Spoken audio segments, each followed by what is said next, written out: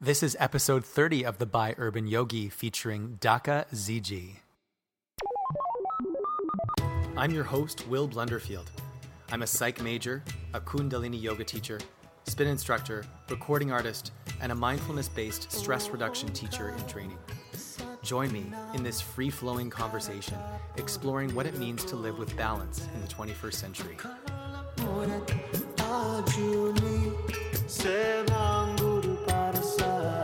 Ziji is a Tibetan word that translates as full of splendor, brilliance, or confidence. Sensual massage is a way to restore ourselves to this state. Ziji has spent more than 3 years studying massage with a friend and mentor, Sequoia, who has been doing this work for almost 40 years. Ziji has long believed in the power of the body to heal, transform, and awaken us to our spiritual dimension. This comes from many years of journeying in different spiritual traditions, including First Nations spirituality, Tantric Buddhism, and yoga. This culminated in spending 2 years in a Tibetan Buddhist monastery in Canada, developing a meditation practice and learning tantric practices. This work has made Ziji deeply attuned to the inner workings of his own energy, which allows him to intuitively sense what somebody needs to create transformation and healing. Since then, he has been called to massage work as a way to help others find the clarity and power of a still mind. He feels very passionate about sharing this experience with others. Ziji's massage practice is not just a way for him to make money, he considers it a way of contributing to the world. I hope you enjoy my interview with Daka Ziji. We are on air with Ziji. Do you go by Daka or Ziji? I go by Ziji more. Cool. And is Daka your first name, or is it from different? It's a complicated story. Yeah. That's okay. But formally, Daka is like a title, so it's the male form of Dakini. Oh. So Daki and Dakini, they're like sky dancers, skywalkers. Oh, in the Tibetan Buddhist tradition. Sky dancers. Now, what does does that mean? Nude? Well, in the iconography of Tibet, they're often scantily clad. Fun. I don't know. Do you know James Randall Smith? Yeah. Because he goes by James Sky Dancer sometimes. Okay. Yeah. So it's the same. Cool. Same word, but so that's my first. But it's more of a title, actually. It's not so much of a name. It's like, was that given to you, or is it something is like a class of beings. Oh, okay. It's not like a name of some specific being. I see. And did you give yourself that name, or were you? Yeah, it resonate with you. Well, okay. The story is basically like I had Ziji as my name. Everything was going fine because I needed to come up with an alternative name because I was a high school teacher at the same time. All right. So I was like, okay, I'm doing this work, which is a little bit, it's controversial for being a high school teacher to be doing this work. And so I said, okay, I have this alternate name, Ziji. But then I started having to facilitate workshops, and people would ask me, well, what's your name? And I'd say, Ziji. But they'd say, well, what's your last name? And I would say, well, I don't really, I didn't think that far ahead, right? So you've never really had a last name? Well, not as Ziji. I see. And so so then that's when I was like, okay, let me think of what do I want my last name to be. And then the way it rolled off the tongue is Ziji Daka didn't sound as good as Daka Ziji. Yeah, Daka Ziji rolls off the tongue better. So we went with Daka Ziji. I think it's a great name. I really like it. Yeah, I just got my spiritual name, Tej Randir. Yes, yeah, I saw that. I just love that. I love names that have meaning. Tej means almost like radiant aura or bolt of radiance, and Randir means like honorable on the battlefield. Yeah, so I like that. Beautiful. Yeah, it's nice to sort of tailor your name to suit you and suit your purpose and sort of remind you of your mission. I love that. Speaking of mission, what would you say is your mission in life? Well, I would say that I have a few missions, but I think around my work around sexuality and spirituality, I think ultimately I'm a journeyer of altered states of consciousness, and for me as just as a young person before I encountered any of this, like sexuality was just a really profound experience. And I I often felt like the people who I was having sex with were somehow not accessing the same space, and I didn't make much of it. I mean, I just thought, oh well, like I just really like sex, or but then it was through encountering Tantra that basically I started to realize that actually there's something. This is more than just like a personality difference. It's more than just like a random thing. It's actually like this is actually something that's quite profound, and we might have natural inclinations towards it, but we can all do practices that also develop ourselves in that way to get more and more open to sexual energy and learning how to work with sexual energy in a really profound way. So you would say part of your mission on this planet in this incarnation is to inspire people and help guide people to use their sexuality for healing and spirituality and cultivating a deeper connection to themselves and others. Totally. I mean, that's one of my missions, and I think like this whole world of Tantra is actually quite diverse, and I work with people who come for a lot of different reasons. Some people are working with sexual dysfunction, like it could just be on the physical level, their body is not acting or behaving the way they want to due to anxiety or surgery or all sorts of stuff. And then we have people who are just exploring sexuality for the first time, and just to even, especially for two men to be together, some guys are really daunted by that. And so creating safety and trust for those men to be able to explore. So I would say those kind of fall into a different category, because it's not so much of a spiritual focus. It's in a way, it's kind of like more down to earth than that. Down to earth, kind of, yeah. Just like basics, like the basics of sexuality. Yeah. And I would say that some people just, people are different, and some people just don't have that spiritual have you take on always it. had that spiritual feeling when you've been involved in sexuality? Has it always kind of been this profound connection? Well, it's interesting. Yes, but I didn't know it was spiritual when I first encountered it. Like I just didn't think. I was just like, oh my God, I had this like cosmic experience. It's just kind of like, oh, that's like ordinary. I guess everybody gets that, and it's like it didn't seem remarkable to me. And so it's only been through my work, which encountering Tantra, that I've been like, oh, like there's more to it than what I'm seeing, or just yeah. And Sequoia, our mutual friend Sequoia, is your, would you call him your mentor? Yeah, he's a mentor, partner, lover, friend, spiritual friend. Awesome. Yeah. When did you first meet? So he was basically my window into this whole world, and we met about 5 years ago. Only 5 years? Yeah, it's been about 5.5 years. I'm 33. Oh, we're both 33. Yeah, 33, yeah. That's a great age. Number. Yeah, I think 3 is the number of compassion. Okay. I like that. Compassionate year. Yeah. So you guys just met 5 years ago. Yep. 5.5 years ago, and I met him through his practice, his work. Men in Touch. menintouch.org for the listeners. menintouch.org. And he definitely woke me up to this dimension, because he could meet me in that place. Like I feel like for a lot of times when I was just having sex with other men, it was kind of like I was going into a place, but they weren't, and so I would oftentimes either just feel like it wasn't appropriate to.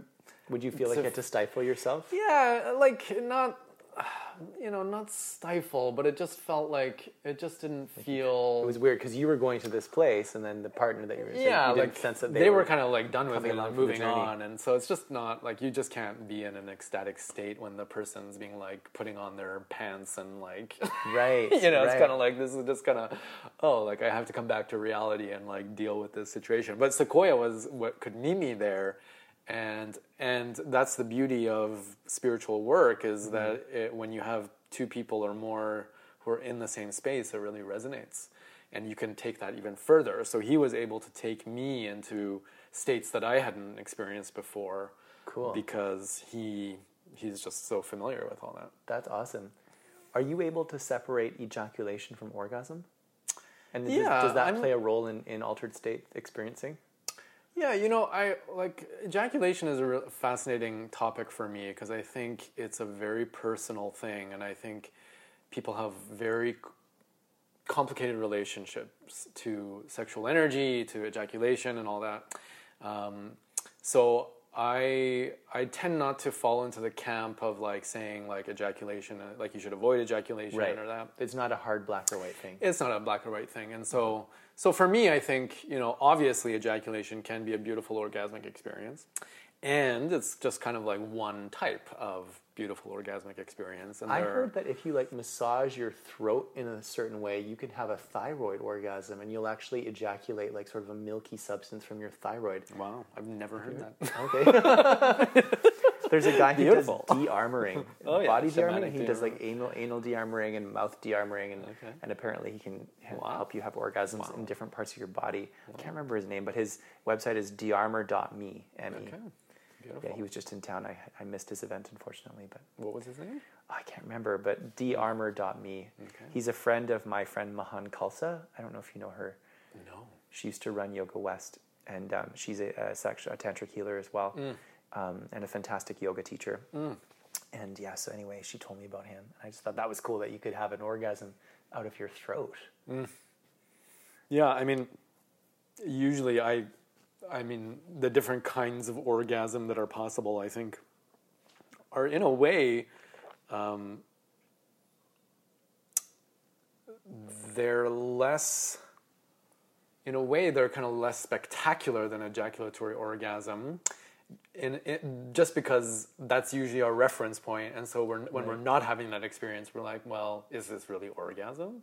It's like, but I feel like the more we get comfortable with spirituality and meditation, and we start to really understand that there are these ecstatic spaces that don't necessarily involve like just complete like in ejaculation. It's just kind of like this. It's like you're taking all this energy and you're moving all this energy within like a 10-second frame, and it's kind of like in non-ejaculatory orgasms, the energy might release itself in like a minute or 5 minutes or 10 minutes or an hour or whatever it is. So it is less of that sharp peak. Right. So a lot of times people kind of feel like they're missing out on something. So it's not as intense, but it's more prolonged and subtle. It is. It can still be quite intense, but it's. I think a lot of it has to do also with how comfortable people are around just expression in general. Like ultimately, like ejaculation is just your sexual energy expressing itself, right? In the second chakra. But it's like if we allow that energy to move into different chakras, the sexual energy can express itself in different ways. I see. And so it's like, sometimes it can come out as sound, right? Like for me, that's what a throat orgasm is. It's just like you can channel this blissful experience through voice and sound and creating pleasure through that.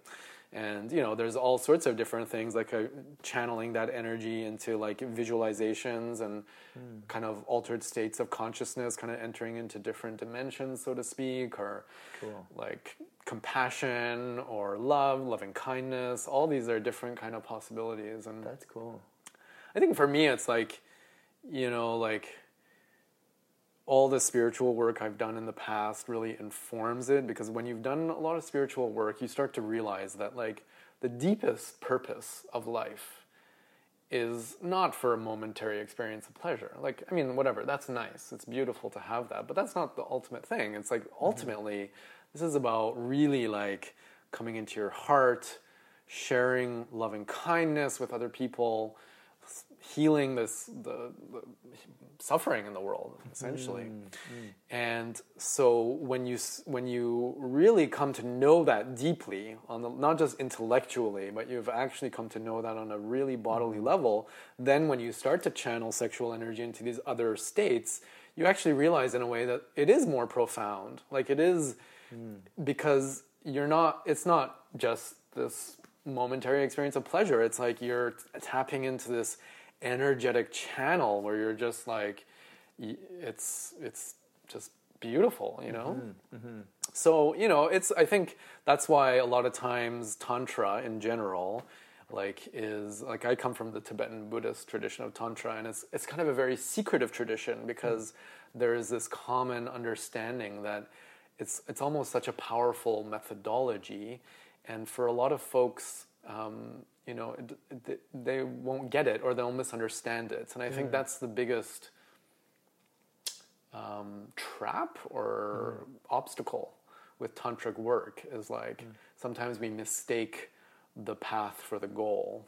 And sometimes people get so caught up in the path because of course sexual energy is it has an addictive quality to it, and it's so like powerful and alluring, and there's this beauty in the game of sharing sexual energy with different people in different ways, and it's like it can just be, and there's nothing wrong with it per se, intoxicating, but it's like what is the ultimate purpose here? Like, what is this ultimately about? Yeah, what is it all about?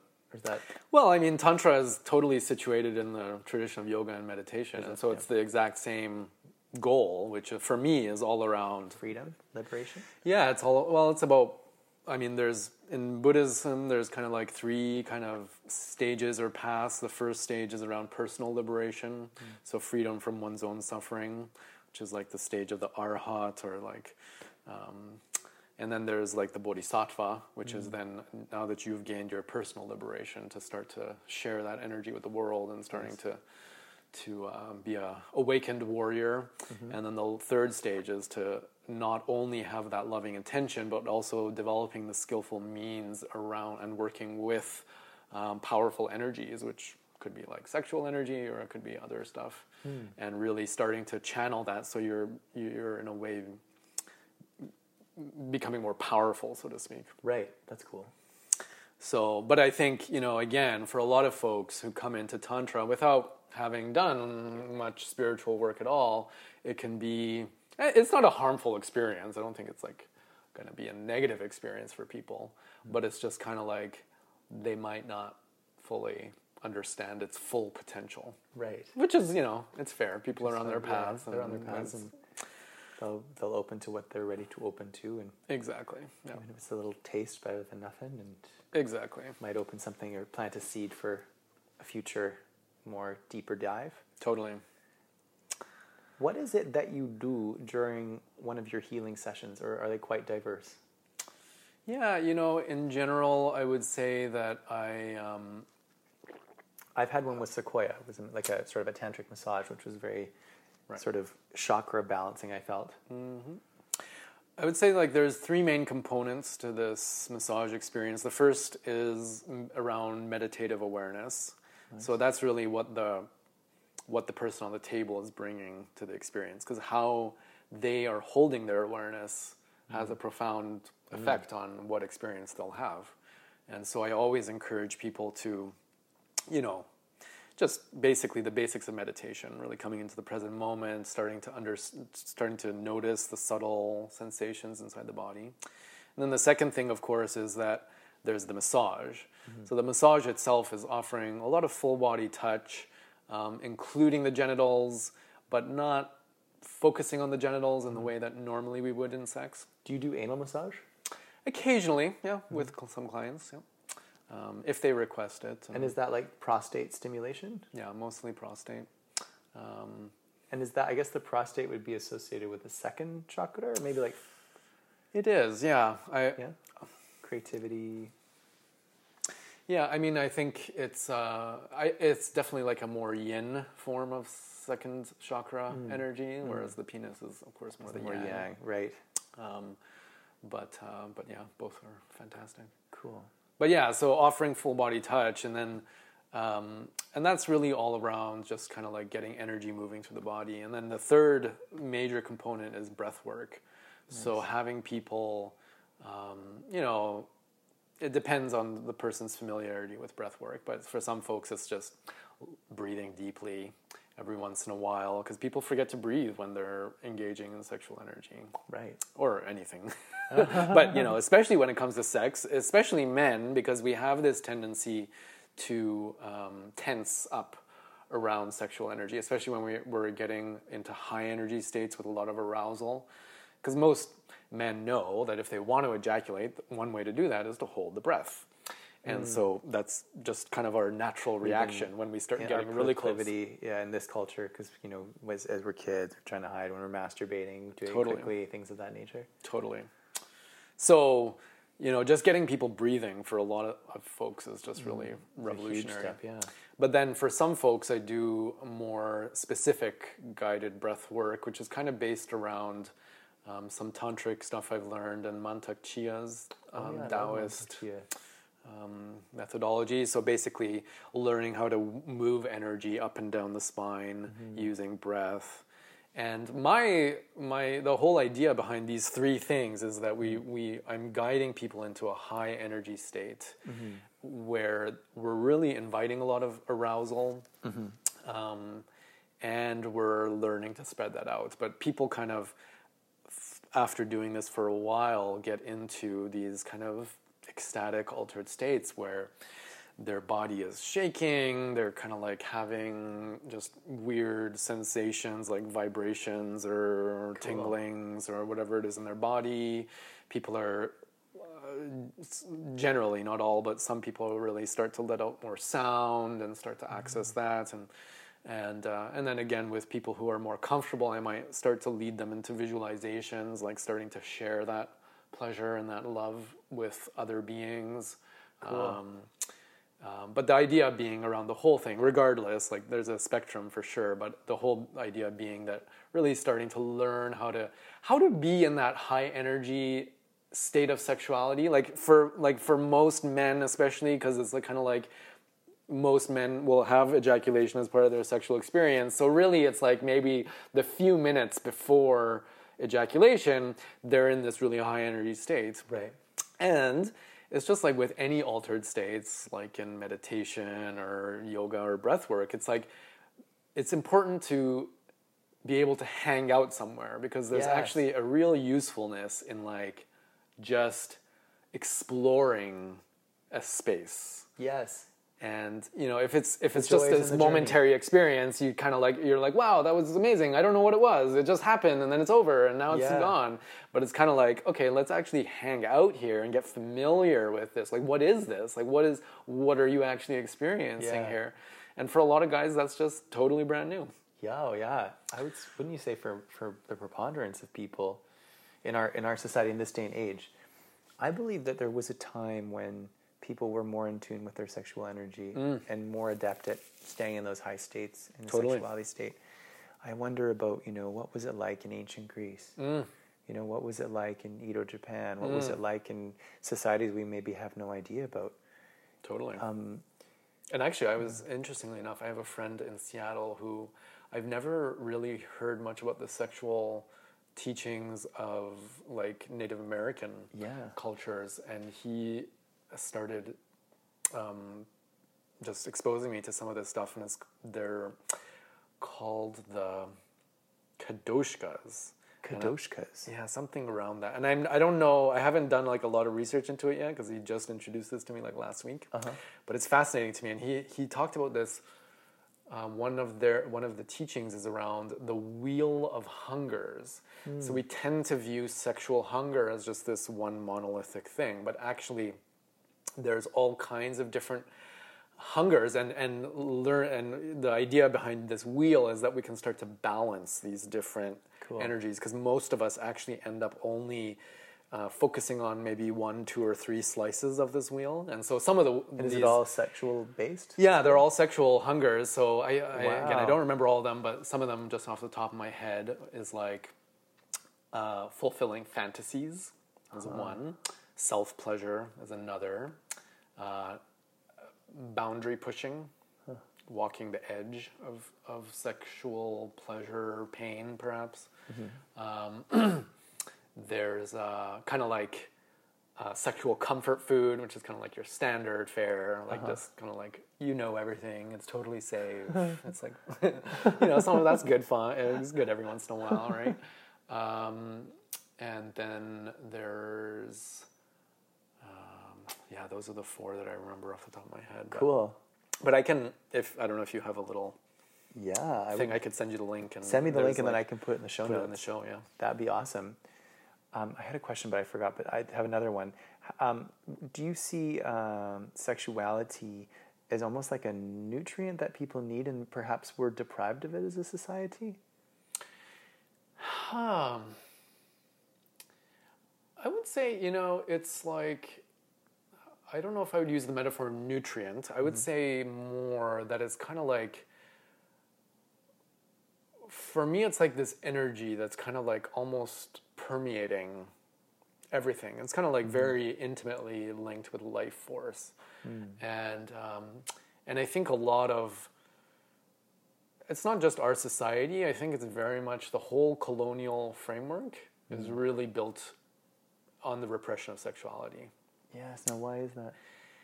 I think, you know, in a way, I think, like you just look at how the colonial project has been so, you know, in a way, it's been so successful. Like the fact that it's been able to penetrate almost every society, and you know, and some people definitely fought it, like, and are still fighting it. But you know, let's be honest, that like a large portion of the world right now is in the colonial mindset, and they don't even know they're in the colonial mindset, and they accept it completely without even thinking about it, right? Right. So, you know, the question is then, how has it been so successful? Right? Like, and, you know, it's almost on the level of brainwashing, right? So it's like, how do you brainwash somebody? And sexuality is one of the best ways of doing that, and controlling people's sexuality is one of the most profound ways of energetically keeping people into a cage. And so I think ultimately what the demonization of sexuality is about is cutting us off from our body.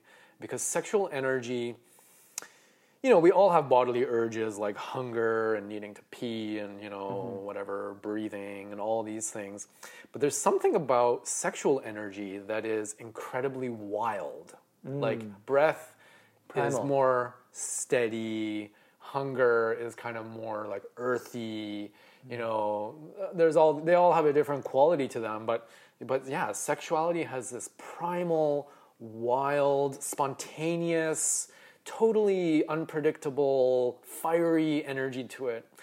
And so if you cut people off from that, you're cutting them off from that which is wild and spontaneous and free within them, right? And so it's kind of like, what is colonialism? It's like, it's all around this, like, you know, you need to just work through this grind. You need to, like, you know, it's totally about comfort orientation where everything is just steady. You don't want anything to disrupt you. You wouldn't want to have to deal with any little surprises or whatever. Like, this whole world is in a way built around this paradigm of safety, and, you know, this very limited notion of safety. It's like, oh, like, I need to have my home and my car, and I need to have my, you know, box living. Yeah, go from the box of your car to the box of your cubicle to the watching the TV box. Exactly, and it's all just so. And I think so many people are hungering for more. You know, they want that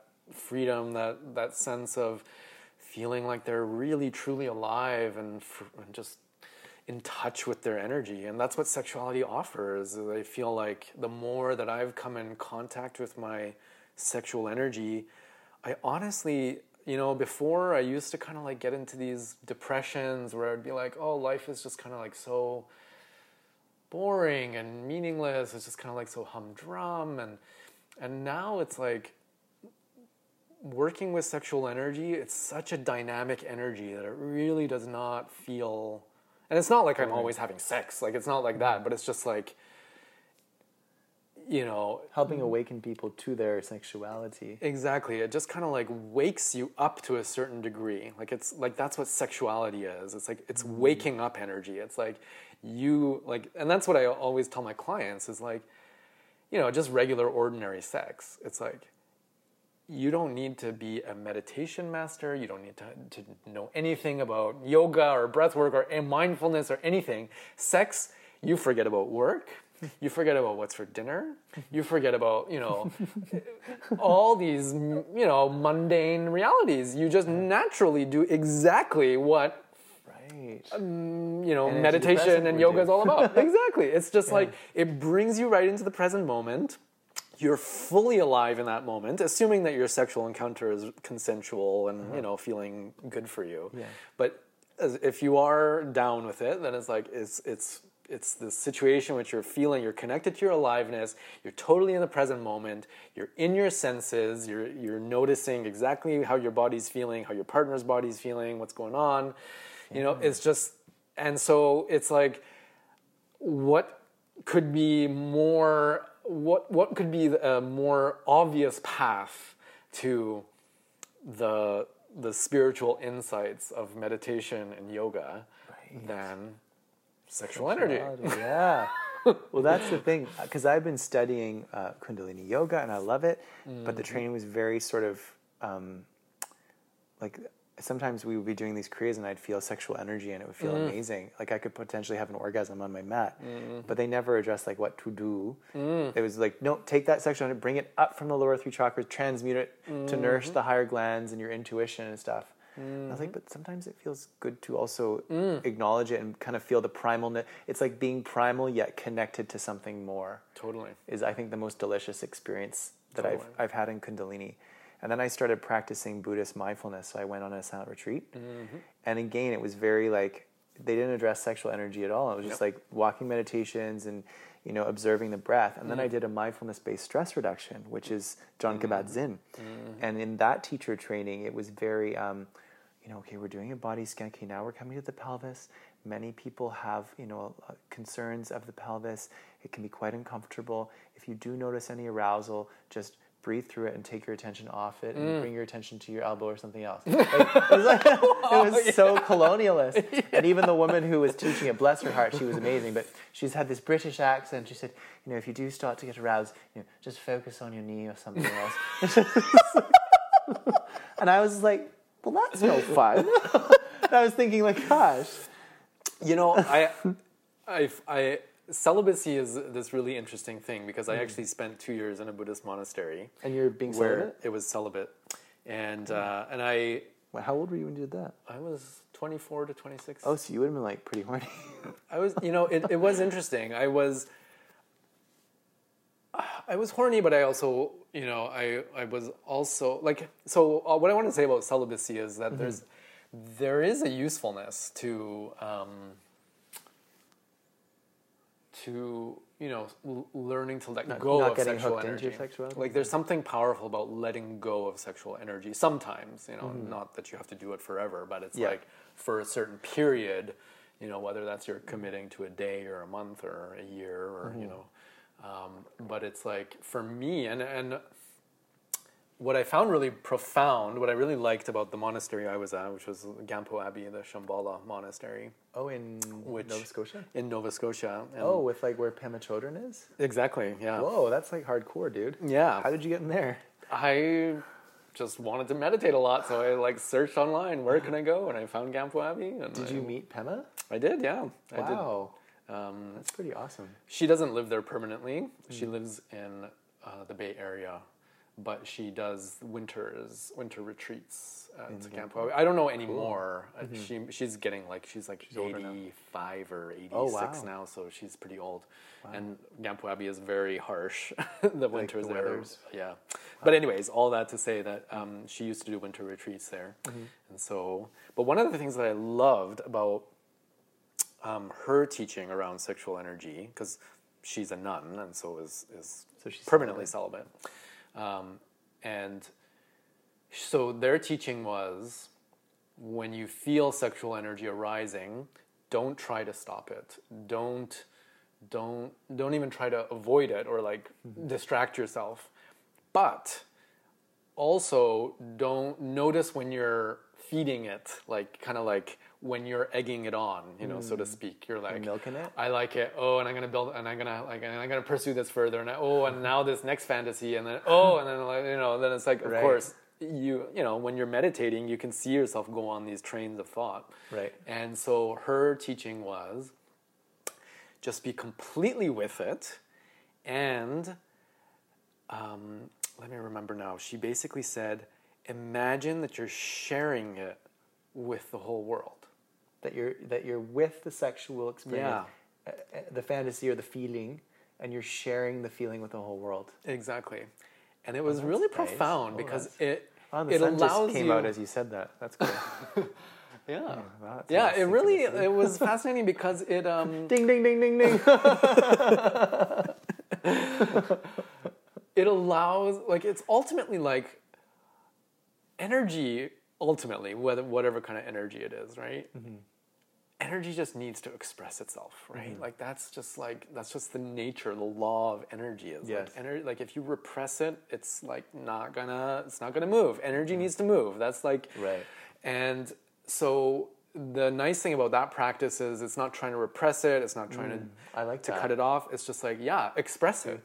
But you don't have to express it with, sticking your heart on in a hole. Just like express it by feeling it. Like I like to think that I'm like that the pleasure I'm feeling in my body is just radiating out, just like a element on in an oven or something, like something that's red hot, and it's just like you can just feel the heat pouring out from it, and it has this really delicious kind of orgasmic quality to it. And I want more of that. I think that's a really great way to frame it all. And it's something that, like, ultimately, like, I think the reason why in these, like you were talking about your meditation experiences, is ultimately because some people are uncomfortable, like especially with men, when we get aroused, it shows on our body really vivid, like explicitly, right? And then other people get uncomfortable with that which is fair, of course, like you don't want to make people feel uncomfortable if that's always been a question of mine. Why do people get uncomfortable when other people are aroused? Well, I can't speak for everybody. I'm sure there's a lot of reasons, but I can understand from especially from some women's point of view, where if they have faced sexual violence, right, and they were forced to do something that they didn't want to do, so then again, it's kind of like, well, here I am in this space where I'm, healing and I'm wanting to feel safe, and then if suddenly like the person next to me is like feeling aroused, and then is like, and again, I mean, ultimately, as they heal, hopefully they'll be able to let go of that, but we're not all there. Right. So it's like, okay, I can't necessarily express my sexual energy with, erection or self-touch or making sounds of pleasure like, oh, yes, yes. But it's like there are energetic ways of expressing energy that are more subtle, and which might be more appropriate in some settings. Very cool. Yes. Wow. Yeah, it's again, it's like I was saying before, it's just like the more you get in tune with your own sexual energy and you start to work with others, the more you start to see how this stuff just penetrates. It's like always happening. It's always bubbling. Like people are unconsciously always aware of sexual attractions, sexual attacks. Sometimes people feel attacked sexually, and it's constantly playing into how we view people, view strangers, whether we feel safe or we feel threatened. Right. It's like we're constantly, it's just like it's one of our chakras. It's like one of our layers of being, and it's always it's always there. Right. But the question is whether we want to be aware of it or not. Right. What are some ways of becoming more aware of your sexuality? Well, again, I think that's, part of the the tendency around, especially around male sexuality, is the quick sexual experience and the quick ejaculation is in a way an expression of the discomfort. Because it's like, oh my God, like I really like this, but like, oh, this is just too much. I don't know what to do with it. And this is just kind of like, what do I do with all this energy? And then it's out. And it's kind of like, oh, thank God I got that over with. Like, geez. And then of course it's just, you're going to go through that cycle thousands of times, never really addressing like the basic question of like, what is this? What is this energy? How do I work with it? That's what I found with like, I used to go into Grindr and I found that it was very transactional. And I'd always want to like have a bath with them after or something. They're like, "What? You want to like hang out?" I'm like, "Yeah, like let's just like chill and like shampoo each other's hair or something. I had to do something together." They're like, "Oh, it's not. I have to go." Like. Yeah. So yeah, so I had to stop. I had to stop going on to those dating apps. And it's funny, since I stopped doing that, I've met more people in real life, men and women in different sort of intimate ways, and that's been quite satisfying and growth promoting. Yeah. What do you think about Grindr and spaces like that, and how that relates to the quickness of people? Again, I think it's important to like recognize that we're not putting a moral judgment on any of this. This is all about skillfulness, and that's a good word. Yeah, it's like those quick sexual experiences can actually be really hot for some people. Some people are really turned on by that. Yeah. Some people love the idea of something being transactional. Right. Like that's what gets them going. And so it's like that. Yeah, there's nothing wrong with that. These are, again, this is like going back to those different kadoshkas, the wheel of hunger. It's like, like there is a part of us that like has this fantasy to like get fucked by a stranger, blindfolded, or, whatever. Like that's, and if that's your fantasy, then, there's nothing wrong with that. Nothing wrong with that. But again, it's a matter of, do I feel like I'm unconsciously playing out a certain pattern over and over again because I don't know what else is possible? Yeah. Or am I actively making a choice, like right now, given my sexual energy and the time that I have and this person their energy and their desires, what is appropriate, whatever. It could be something like a Grindr hookup. But I think ultimately, we all do need at least some portion of our sexual energy devoted to these spaces that are more exploratory, less transactional, spaces that are open-ended, and they could be with oneself. Like self-pleasuring is a beautiful way of exploring one's sexual energy, or it could be with somebody else. But yeah, that's what I would say. So I think ultimately, and I've had both experiences on Grindr and have enjoyed both experiences. So I think it's it's not like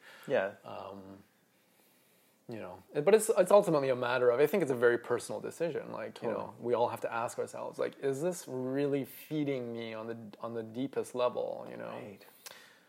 And sometimes, we're okay with something more superficial, but if you're just doing that over and you don't know anything else, again, it's not truly feeding your soul. It's not really feeding you. Then it's kind of like, we at Men in Touch, we often make the metaphor of fast food versus gourmet. Right. It's like, like fast food every once in a while. Sure, it's delicious. Fine. You just scarf it down, and but are there a lot of calories? Is there a lot of nourishment in that food? Right, nourishment. Maybe not.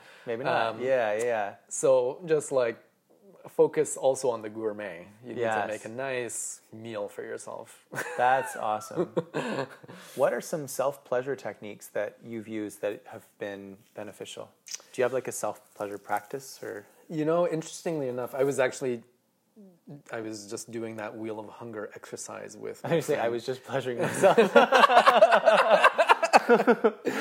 And solo pleasure is actually one of the things that I do very little of, just because my partly because I do so much work with folks. I'm constantly working with clients, and so it's like I spend a lot of time in that sexual energetic space already. So then to devote more of my personal time Right.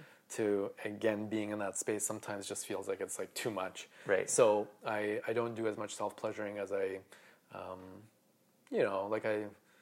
there's definitely something really unique and beautiful about self-pleasuring, and I actually do want to do it more. But what I do like to do when I'm self-pleasuring is, and this is more like the practice in the Multi-Orgasmic Man by Mantak Chia. Oh, yeah. Is around learning to breathe sexual energy up. So, my sexuality, and this is just the way I've been like since a kid, I can ejaculate very easily. I can ejaculate like pretty much on demand. It's like, wow. If I need to ejaculate in a minute, I can do that if I want to. And if I, of course I can go longer than go. that. Come all over Get ready, everybody. Let's do it. Take a picture for Instagram. It'll get taken down after like 5 seconds, but we'll do it. So, that's just been like that's like kind of my set point. Uh-huh. So for me, getting to my edge is really easy. And so, of course, then I like playing with that edge and, just learning to ride that edge and learning how to breathe that energy up to kind of like prolong that state. Because the edge is a really delicious place to be. Yeah. So you bring it up like into your heart, into your third eye. Yeah, like basically to simplify the practice, it's essentially you squeeze the mula bandha, right? So which is like the anus and the urethra. Squeeze your urethra. Like that muscle that prevents you from peeing. Oh, like the Kegel muscles. Exactly, yeah. I was thinking like the tip of the penis. I was like, I no. can do that. The urethra goes all the way down to... So yeah, you're just basically squeezing those muscles, and what that does on the biological level is it squeezes blood out of the pelvis. Right. And so basically in sexual situations, whether you're, have a penis or a vagina, blood pools in the pelvis the more aroused we become, and that blood tends to go there, and if we're not working with it, it tends to just sit there and gets a little stagnant, which is why a lot of folks just kind of feel like it literally is this sense of pressure. It's kind of like, oh my God, the pressure is building up and I just don't know. And it's just stuck there, and so it has to come out as ejaculation. Right. So when we squeeze the pelvis, we're literally forcing blood out, and that blood is really nourished by the sexual hormones that are being released by your prostate and other glands in that area. And so then you're actually moving that blood through your system so that your whole body starts to feel that sexual energy. So literally is a biological thing. Interesting. And so basically when we squeeze, generally speaking in this practice, when you squeeze, you're squeezing on the inhale. So you're imagining that energy is coming up your spine, right to the top of the head on the inhale. And then you relax the muscles and you let that energy kind of sink back down on the exhale. Interesting. And I mean, for some guys, like that's just a technique that allows them to delay ejaculation. But if we really are more in tune energetically, it actually can start to create, and at least in this book, what they say that orgasm is, for men, is not ejaculation. It's the repeated pulsing. It's like there's this pulsing that happens that pumps the semen out. Yeah. And that's really where the pleasure is. Like the semen, of course, is just a liquid. That's not what's creating the pleasure. Right. Right. So it's this pumping, this rhythmic pumping that is creating the pleasure. And so essentially when you're squeezing your pelvis muscles, you're in a way reenacting the same thing that happens involuntarily during ejaculation. And so you're doing that, and if you do this enough, again, you're kind of like training your muscles, and you can start to induce that same involuntary pumping without ejaculation. And it's kind of this very orgasmic, pleasurable state, because you're like, oh, like something's going on, and it's not ejaculation. So you're kind of squeezing and releasing your mula bandha. Exactly. And then eventually that can cause it to sort of pulse on its own. Yeah, exactly. So that's I mean, even to be quite honest, like I've not had that happen, that it starts to involuntarily pulse on its own. But even just voluntarily doing it is really pleasurable. Yeah. And so you can do it with the breath up and down, or you can just just squeeze and release very quickly, and you're giving your prostate a massage, right? Literally, it's a prostate When you massage. squeeze, you're getting oh, that's good to know. So that probably helps with, preventing prostate cancer and stuff, get the juices flowing down there. Exactly, yep. And what I found is interesting is, like, evolutionarily, maybe, like, men are supposed to, like, have a penis in their butt now and then, because like the prostate, it feels so good to have it massaged, right? Yep. And the only way to get to it in a man's anus is either through a finger or another man's penis. Yep. So well, I mean, yes and no. So there are ways of accessing it externally, not as direct, but you're going through layers of muscle and skin, of course. Right. But But I guess I'm trying to prove that maybe anal sex is something that men have done with each other for a long time. Oh yeah. You hear that homophobic sort of exit only. It's like, well, if it is an exit only point, then why does it feel so good? Oh, totally. For the prostate to be stimulated with a finger or a penis. Totally. Yeah. Yeah. Yeah, and having said that, like, even for folks who don't like to bottom, when you're ejaculating and you're having that involuntary pulsing, you're getting a prostate massage. So that pleasure that you have during, even when you're topping or you're fucking, like you're having a penis orgasm, is still intimately connected with your prostate. So it's kind of like, right. Sometimes some guys think like, oh, like, no, my prostate doesn't have pleasure, but it's like actually you're getting that's antithetical to the whole process of ejaculation. I have a question for you. How come the pituitary gland looks like a scrotum and it controls the scrotum? I have no idea. Not heard that. Yeah, like Do you know anything about it? Or? No, I just was looking at pictures of the pituitary gland in the Kundalini training, and it's like 1.5 inches in between the eyebrows and the brain, and it's like it looks like a ball sack. And then, like, one of its functions is to control the testes. So I just thought that's interesting. It's almost like, how different parts of the brain control different organs. I just thought it was interesting that the part of the brain that controls the testicles it kind of mirrors it, which is kind of interesting. I just thought that was interesting. Yeah. And when I gaze at my third eye, it can be quite pleasurable. Yeah. When you, like, roll your eyes up, and even if you're having sex, like, sometimes you involuntarily roll your eyes up. Yep. And in Kundalini, we're instructed to often gaze at the third eye and do these long breath holds. So you'll be doing like a spinal flexion for 3 minutes, and inhale, squeeze the anus, sex organ, navel point, pull the chin in, get the Kundalini energy. So now I'm understanding what you just said is like it's just been bathed, that blood has been bathed in sexual hormones, and then you're bringing those up to your brain. Exactly. Yep. So basically you're learning how to get high on your own supply. Exactly. I mean, that's... Would you say that's totally kind of like what you do in Tantra and with your clients in a different way? Like with massage and stuff? Yeah, I mean, of course, like massage has many functions, right? Like it just relaxes people, of course. Like just if you get a regular massage, it's relaxing.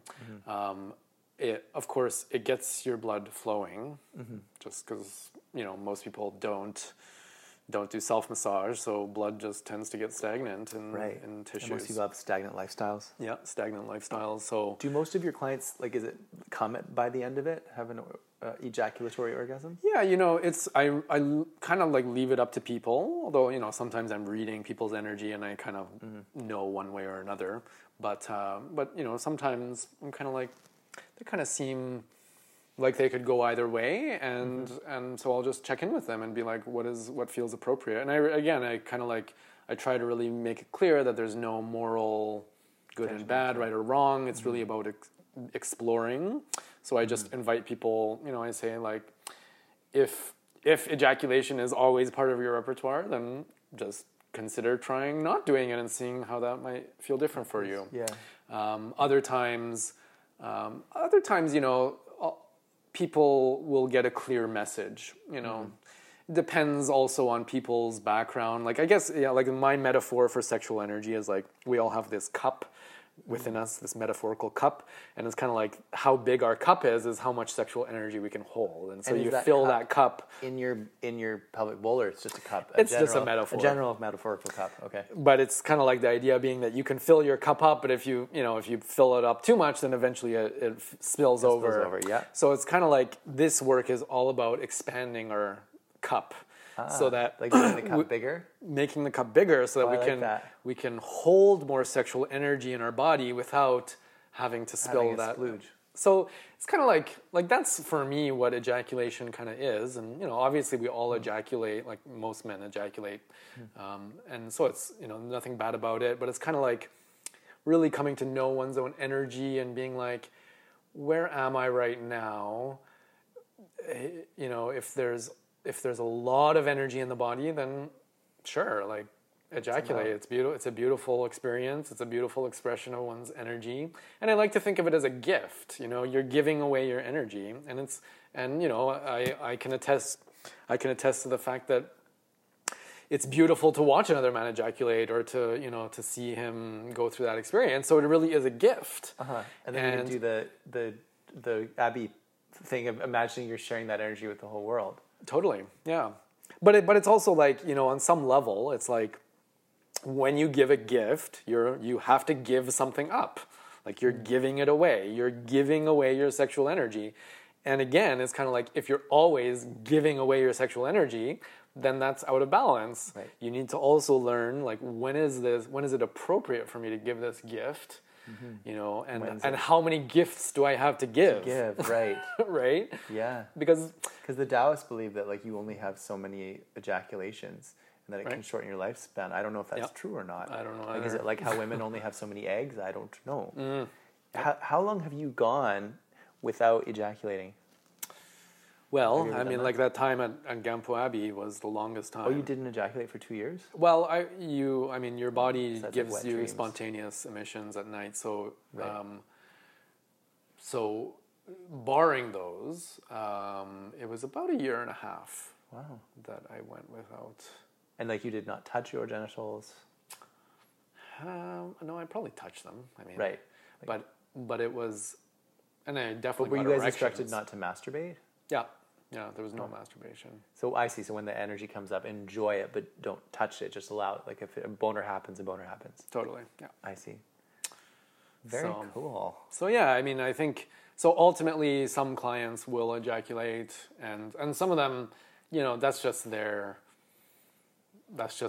reference point, and some of them will just not get Right. that there's something beyond that, which is fair, whatever. It's not like the worst thing in the world to ejaculate. Yeah. Totally. And at the same time, it's like some guys really start to get it, and they start to realize that like we have a choice, we have agency in this matter. Yeah. Have you ever worked with women or trans people? I've not, although I am totally open to the idea, but it's partly a marketing thing because my website is called Gay Massage Vancouver, so it's kind of very oriented towards men, which has been brilliant for marketing because I have no shortage of clients, and I've just been kind of inundated with business ever since I started. How long have you been doing it? I've been offering for about almost 4 years now. Nice. Yeah. That's a great website name. Yeah, it's great because, just a lot of men they don't even necessarily know that they want a tantric massage, but they just know that they want another man massaging them. Mm-hmm. So they'll go on the internet and just search like, well, how do I know that I'm going to get a man massaging me as, then it's a gay massage or it's a male massage or whatever. Mm-hmm. So anyways, Google, almost all my clients come to me through Google. So somehow it's a great URL and so, but it's limiting. It is limiting because I'm sure there are trans folks or women out there who are like, oh no, then he wouldn't want to touch me. Then, have you been with a woman or a trans person before sexually? I have, but not extensively. It's been. Would you call yourself more homo-flexible? I would say like my experiences with women have been.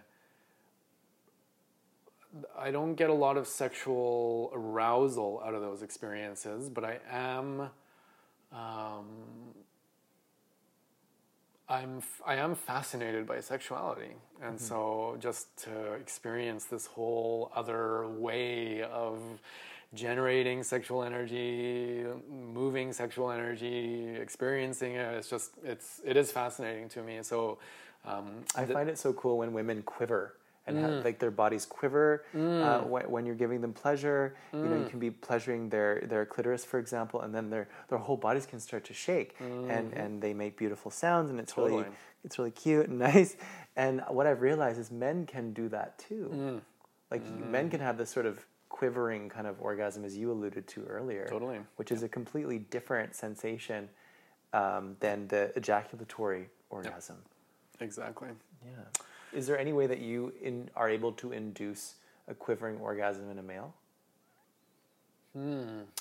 Or does it kind of just happen through? Generally speaking, my work is like You're not trying to get them to have a certain orgasm. You're helping. There's less of an agenda. It's kind of like I'm trusting that the energy will express itself as it needs to. Yeah. So I just get people breathing and get them if I get the sense that they're capable, I'll have them do pelvic squeezing as well, and then whatever happens kind of happens. Cool. Do you have because most of your clients are from Google, have you ever had any like weird experiences, or is there a certain screening process that you utilize? Yeah, you know, generally speaking, my website is pretty good at weeding people out, because usually if they spend any time at all on my website, then they kind of get a sense that, no, this is not what I want, if they're just looking for something really, superficial. But, you know, I can oftentimes get a sense of people just through their communication with me. So I've had a few not bad experiences, but just experiences where it was like, clearly this person wants something that I'm not interested in offering. And so then, you know, it's just like a matter of like negotiating boundaries and making sure that they're clear that what's appropriate, what's not appropriate, and then it's their choice if they want to continue seeing me. Cool. But awesome. It's interesting, because I thought when I first started that, you know, it's kind of like, it's a little bit dangerous, like, you know, you're inviting random strangers into your home, and there's the sexual element kind of just puts the whole thing a little bit underground and all that. And so, but I've been really amazed that I've never felt physically threatened. So only one time did I have a guy who kind of started trying to dominate me, but it's kind of like you just said, "Hey." It was just like, and so I've never had the case where they would try to dominate me and like not stop. Right. Well, that's good. Very good. Well, I just think it's amazing. How many clients do you have? Or I generally see about 7 to 10 clients a week. Cool. And in terms of the numbers overall, I mean, it's really hard to say, because I get a lot of people.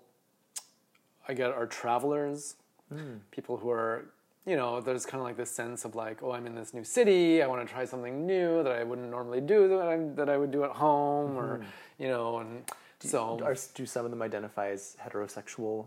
Oh yeah, I mean, I definitely have men who are married. I don't know if they identify as heterosexual, but you know, they're married to women. They're, for all intents and purposes, they're leading a hetero life, but you know, clearly their energy is like pretty open to men. So yeah, I get all of that, and you know, men who are recently coming out of long marriages and are just starting to explore. Yeah. So I get the whole, but then some people are recurring. Like I generally tend to limit people to like once a month as the maximum. So, and why is that? That's just a good. It's more around just taking care of myself. I find like I'm more, I feel more open and energized when I'm working with it, when it feels more fresh. Right. And if I'm seeing a person every week or every 2 weeks or whatever, it's just kind of like after a while, I kind of feel like I'm like, yeah, this isn't like, I'm kind of getting bored or antsy or Right. claustrophobic. And then, so I'm just like, but once a month, you kind of like forget about somebody completely. And then when they show up at your door the next time, you're like, oh, like, Right. It's fresh. yeah, let's New do and this. fresh. Yeah. Yeah, that's cool. That's fantastic. No. Thank you so much, CG, for being on the show. Yeah, thank and you for being willing to talk about all this stuff, because it's I'm so grateful. I mean, as I said, I come from this sort of spiritual world where sexuality sometimes is kind of split off from spirituality. So I'm really interested in what you do and learning more. So I learned a lot today, and the listeners, I'm sure, have too. And where can people find you online if they're interested in what you do? You said gaymassagevancouver.com? That's my personal practice. Okay. And then menintouch.org is our group workshops and retreats. Awesome. And you're are you on Facebook? I'm on Facebook, Daka Ziji. Cool. Awesome. And then Men in Touch is on Facebook as well, I Men in believe. Touch is on Facebook. And then also every year we also run an event called the Ignite Festival, which will be facilitating at. So stoked on that. That's like the most magical workshop / festival I've ever been to / been part of. That was so cool. And this year the festival is for self-identified men, so that includes trans folks. And this year last year we had said queer, bi, gay, trans folks, but this year we're also opening it up to folks who are questioning. So it's kind of like there's not there's no expectation that people are going to be sexual or, there's a range of workshops. Questioning men? Yeah, they're definitely men. Yeah, it's still for men, but it's like for questioning, people who are questioning.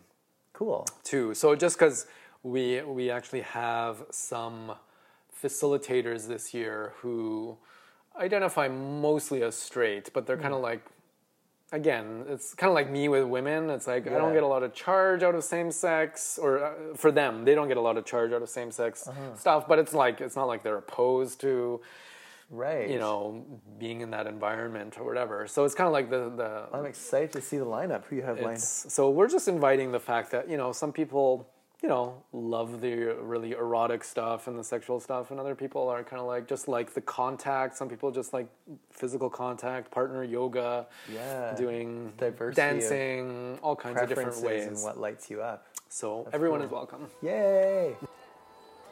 I hope you enjoyed my interview with Mr. Daka Ziji. Thank you for joining us this week on the By Urban Yogi podcast. Make sure to visit my website, willblunderfield.ca, where you can subscribe to the show on iTunes, YouTube, as well as SoundCloud, so you'll never miss a show. While you're at it, if you found value in this show, we'd appreciate a rating on iTunes, or if you'd simply tell a friend about the show, that would help us out too. If you like the show, you might want to check out my music, which is featured throughout the podcast at itunes.com/willblunderfield. I am available for private yoga lessons at willblunderfield.ca. You can message me through there or on Facebook, Yogi Will. Have a beautiful week and see you next time. Sat Nam.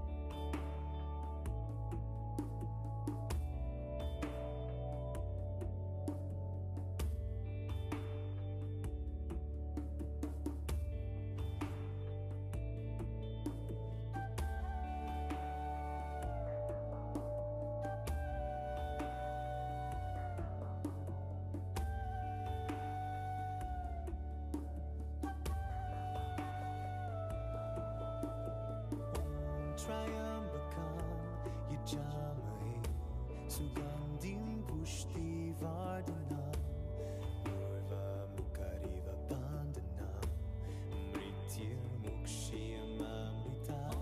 Triumphant, Yajamahe, Sugandhim Pushti Vardhanam, Urva Mukariva Bandhanam, Mritya Mukshiyam Amritam. Triambakam Yajamahe Sugandhim Pushti Vardhanam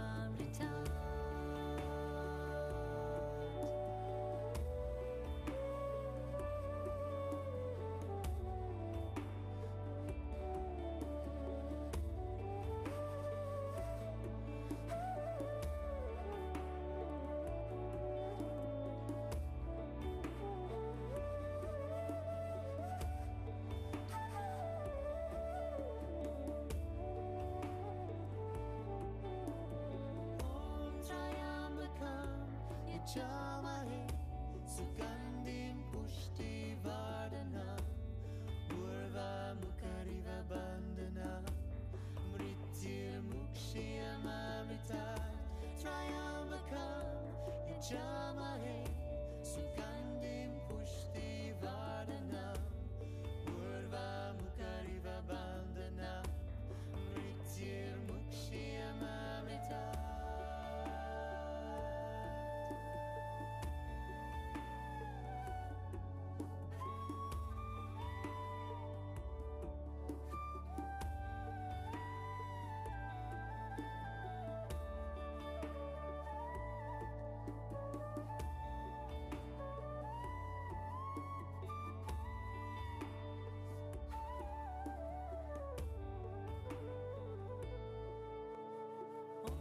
Triambakam yajamahe Sugandhim pushtivardhanam Urvamukariva bandhanam Mrityurmukshiyamamritat Triambakam yajamahe Sugandhim pushtivardhanam Urvamukariva bandhanam Mrityurmukshiyamamritat Triambakam yajamahe Sugandhim pushtivardhanam Urvamukariva bandhanam Mrityurmukshiyamamritat Triambakam yajamahe Sugandhim pushtivardhanam Urvamukariva bandhanam Mrityurmukshiyamamritat.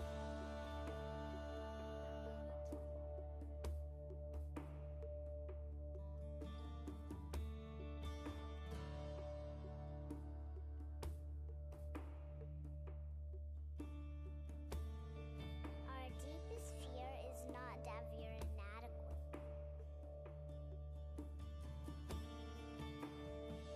Our deepest fear is that we are powerful beyond measure. It is our light, not our darkness, that most frightens us. We ask ourselves, who am I to be brilliant? Gorgeous, talented, fabulous. Actually, who are you not to be? Your playing small does not serve the world. There's nothing enlightened about shrinking so that other people won't feel insecure around you. We are all meant to shine as children do. We are born to make manifest the glory that is within us. It is not just in some of us. It is in everyone. And as we let our own light shine, we unconsciously give other people permission to do the same. As we are liberated from our own fear, our presence automatically liberates others. May the love